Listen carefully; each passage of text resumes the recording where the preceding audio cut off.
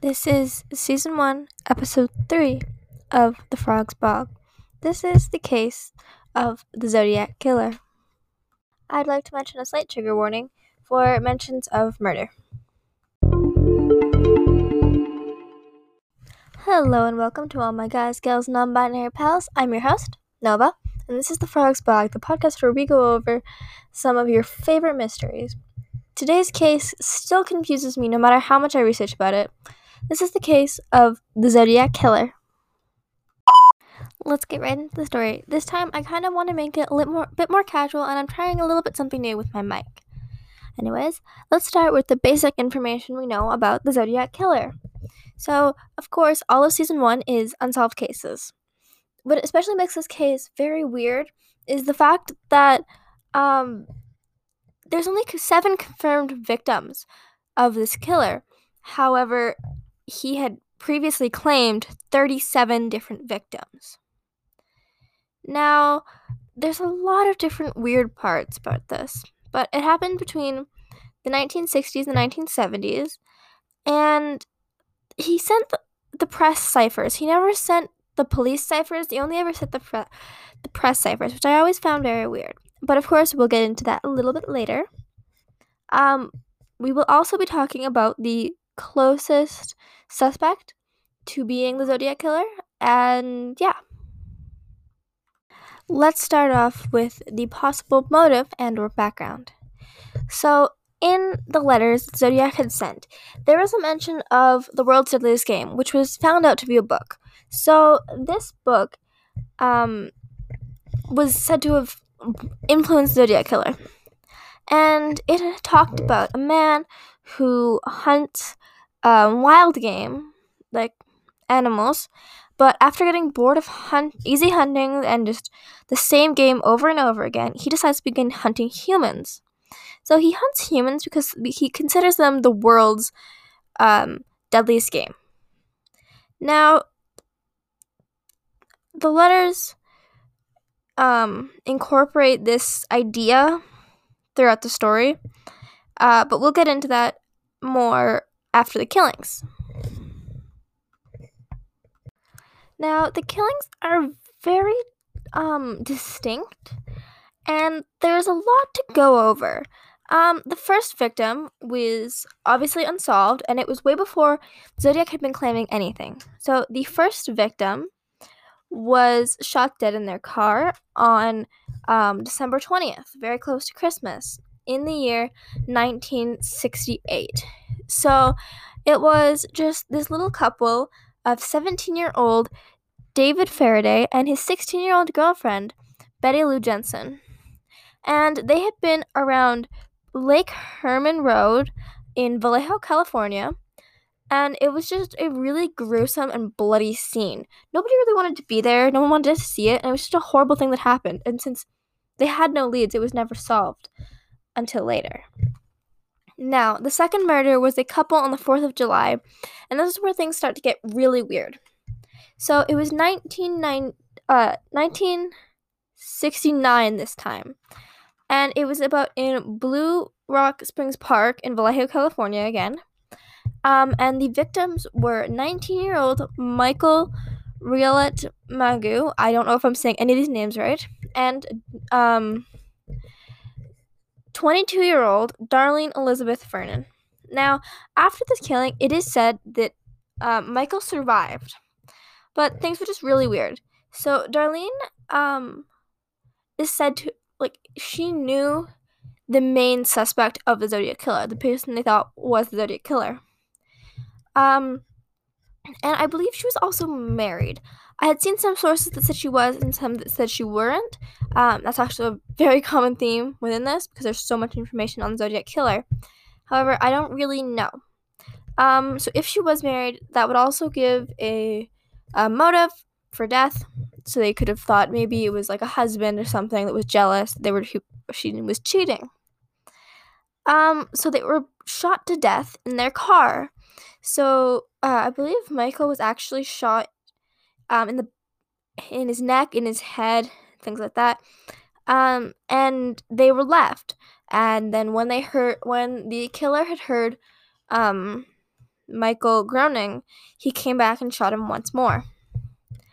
So the reports of earlier and the reports from Michael said that Darlene was acting really suspicious. Like, she was scared of somebody nearby. She was scared something was going to happen. And we'll get into it later, but the main suspect did have quite a few really weird connections to Darlene. Now, moving on to the third murder. The third murder was on September 27th, 1969, at Lake Vanessa in California, I believe. And this couple was out just picnicking next to the lake, doing their fun little things. And they were college students. They were Pacific Union students. Brian Hartel, age 20, and Cecilia Shepard, age 22. Now, they were said to have been approached by a man in an executioner's suit. So a full black leather-looking suit with a hat, and a hood, sunglasses, these kind of things. It also had said kind of like a bib that had a symbol, which was a circle with a cross through it. Now, this is a very famous symbol for being the Zodiac Killer's symbol, so it's not surprising that they would have mentioned this.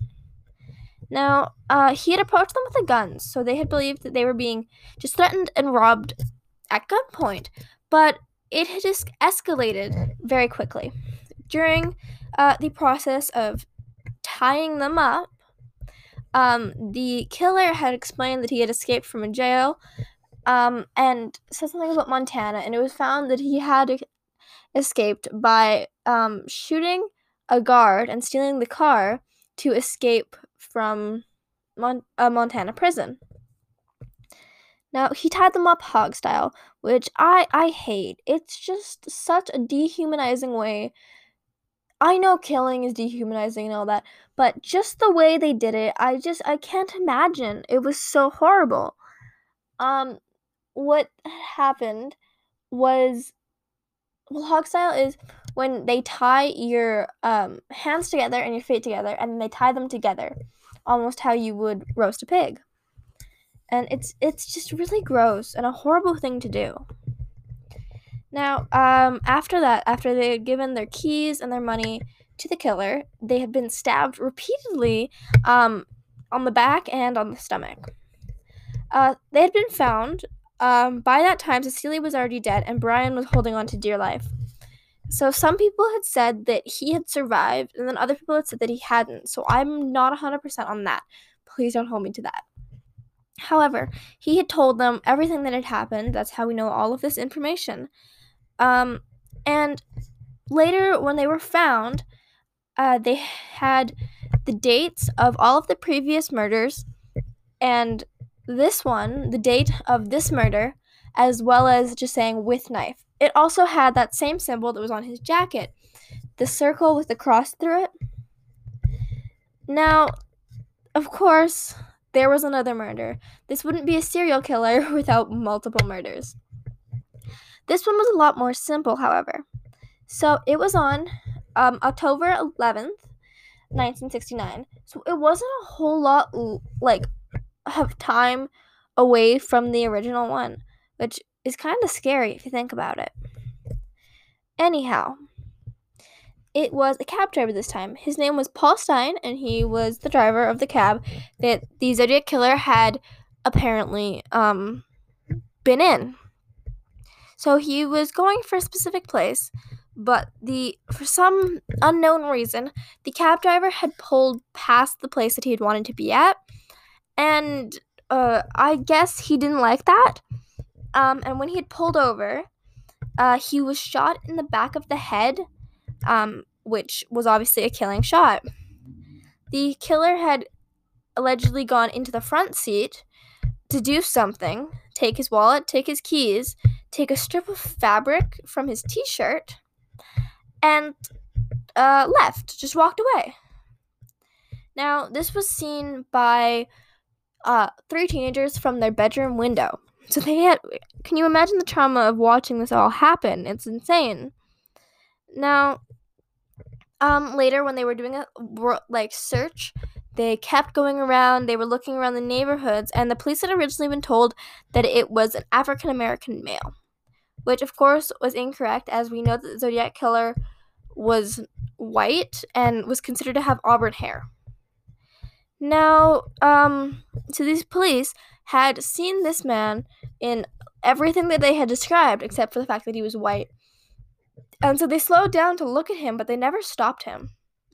And so he had just been chilling in a park, I believe, not too far away. And that's just, I find that so sick.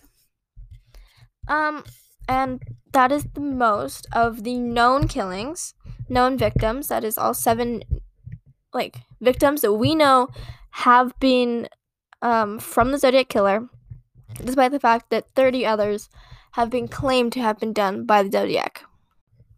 Moving on to the letters and the ciphers. Now, the press actually received all these letters, like I'd said, and they had received 18 different letters with different threats in them. One of the threats was that they would kill 12 more people if these letters were not publicized.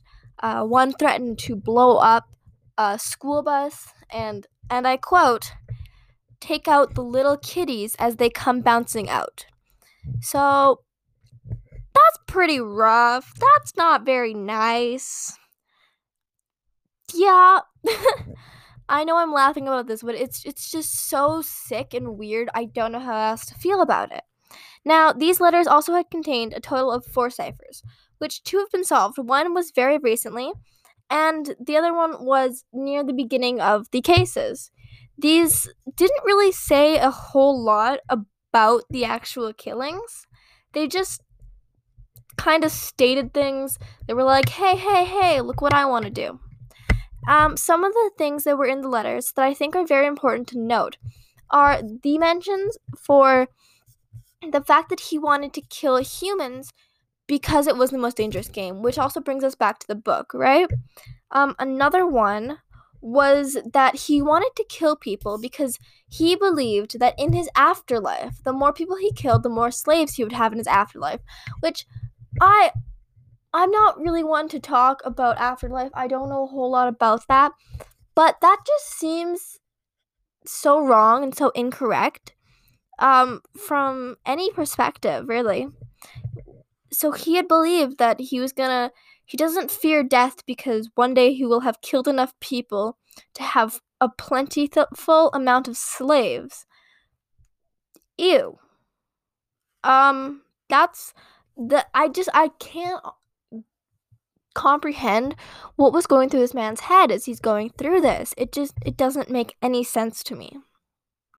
Okay, let's begin talking about the main suspect. Now, I sighed there on purpose because the way things were set up, it didn't make any sense. From what I know, I don't know the names and I don't know exact details because it's so hard to find, and this podcast would go on for hours if I did, and I'm trying to make it a decent amount. So the main suspect, through most of it, was Arthur Lee Allen. So just keep that in mind as we talk about this. When they start first receiving these letters to these different newspaper companies, one man in particular, who I believe was a cartoonist, took particular interest in it and was like, yes, I need to do this, I need to figure it out. And he just kind of got overwhelmed by it and engulfed himself in just these facts and trying to figure this out while still working as a cartoonist at that place.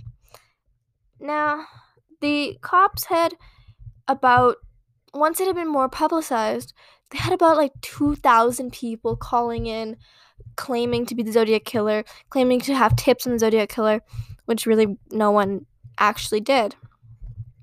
They went through a ton of writing analysis, all of these things. They had found different forms of evidence. They'd found desks with similar writing and similar things, and it was so all over the place and so confusing. It didn't make a lot of sense to them. They were so confused. It took them an extremely long time to ever come to a solid conclusion, and the case had actually been dropped after a while, although some cops still tried it. There was one particular cop I remember reading about. I don't remember his name, but he was convinced that it was Arthur Lee Allen, with good reason, because when we talk about Arthur Lee Allen, he was just a really weird dude. So the story behind him is that he had been fired from his job at working at a school. I don't recall what he was doing, whether it was driving a bus or just working there in general. But he had been arrested for touching and molesting the children that went to the school, which obviously that's a horrible crime. Who the fuck can do that? Pardon my language, but what the heck? Nobody. Just the idea of touching small children is so gross. I know that even in prisons, that's not even accepted. That's horrible. Now, that's just the first little bit. With him, they had actually gone into his apartment with a warrant, or his trailer, and there was two pistols, handguns, and a rifle, as well as very similar windbreakers and clothing towards his. But it was also found that his trailer was disgusting. It was filled with rodents and all of these really nasty things that you wouldn't generally have in your house. Another thing with him is he did know Darlene. He was friends with Darlene, the second female victim. And he was described to not really be a party person.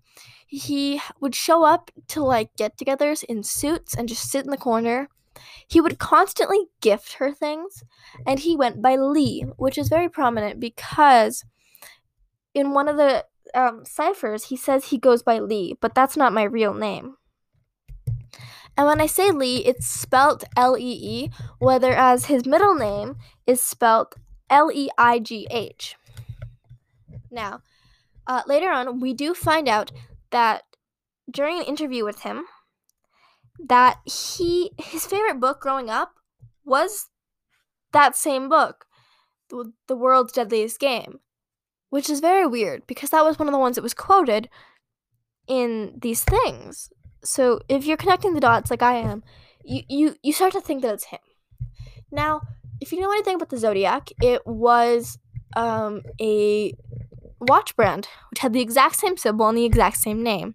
That's the only place that these two things had shown up together. And this man had that watch, and he had the book with him. He did writing samples, but it didn't match quite. He was ambidextrous. He could write with both of his hands.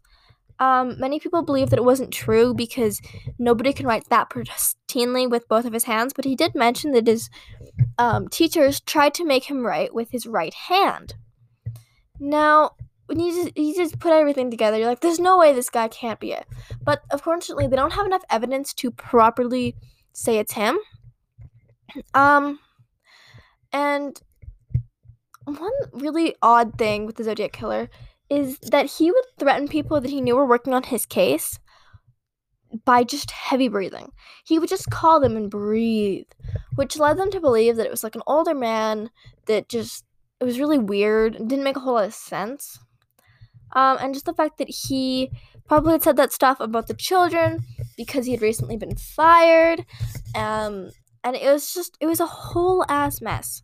Now, he actually was about to be put on trial. They were about to interview him once more and try him for the murders under the claim of the Zodiac murderer. And he had actually died a few weeks before, I believe, from an alleged heart attack.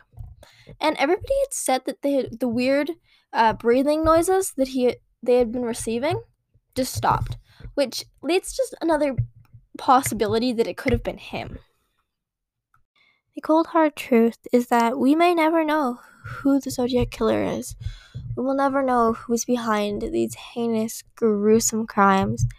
And it makes me sick to my stomach knowing these families and these possible other victims will never rest peacefully knowing that this horrible person could possibly still be out there. The truth is, he is most likely dead, and that is a very good thing for the world. We don't need any more people like that roaming this planet. Now, may those victims all rest in peace, and may their families finally find peace in knowing that the Zodiac Killer will never return. Let me know how you think the Zodiac Killer got away with everything and other thoughts about him. What's your opinion on this case? Do you think Arthur Lee Allen was the killer, or do you think it was somebody else? Do you think the Zodiac Killer was just made up by the press for more attention?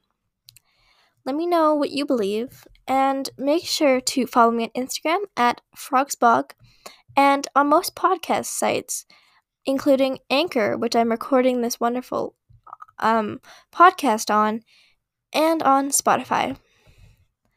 Make sure to check out it wherever else you may watch or listen to podcasts, as well as stay safe. Love y'all. Have a great day. This has been episode 3 of season 1 of The Frog's Bog.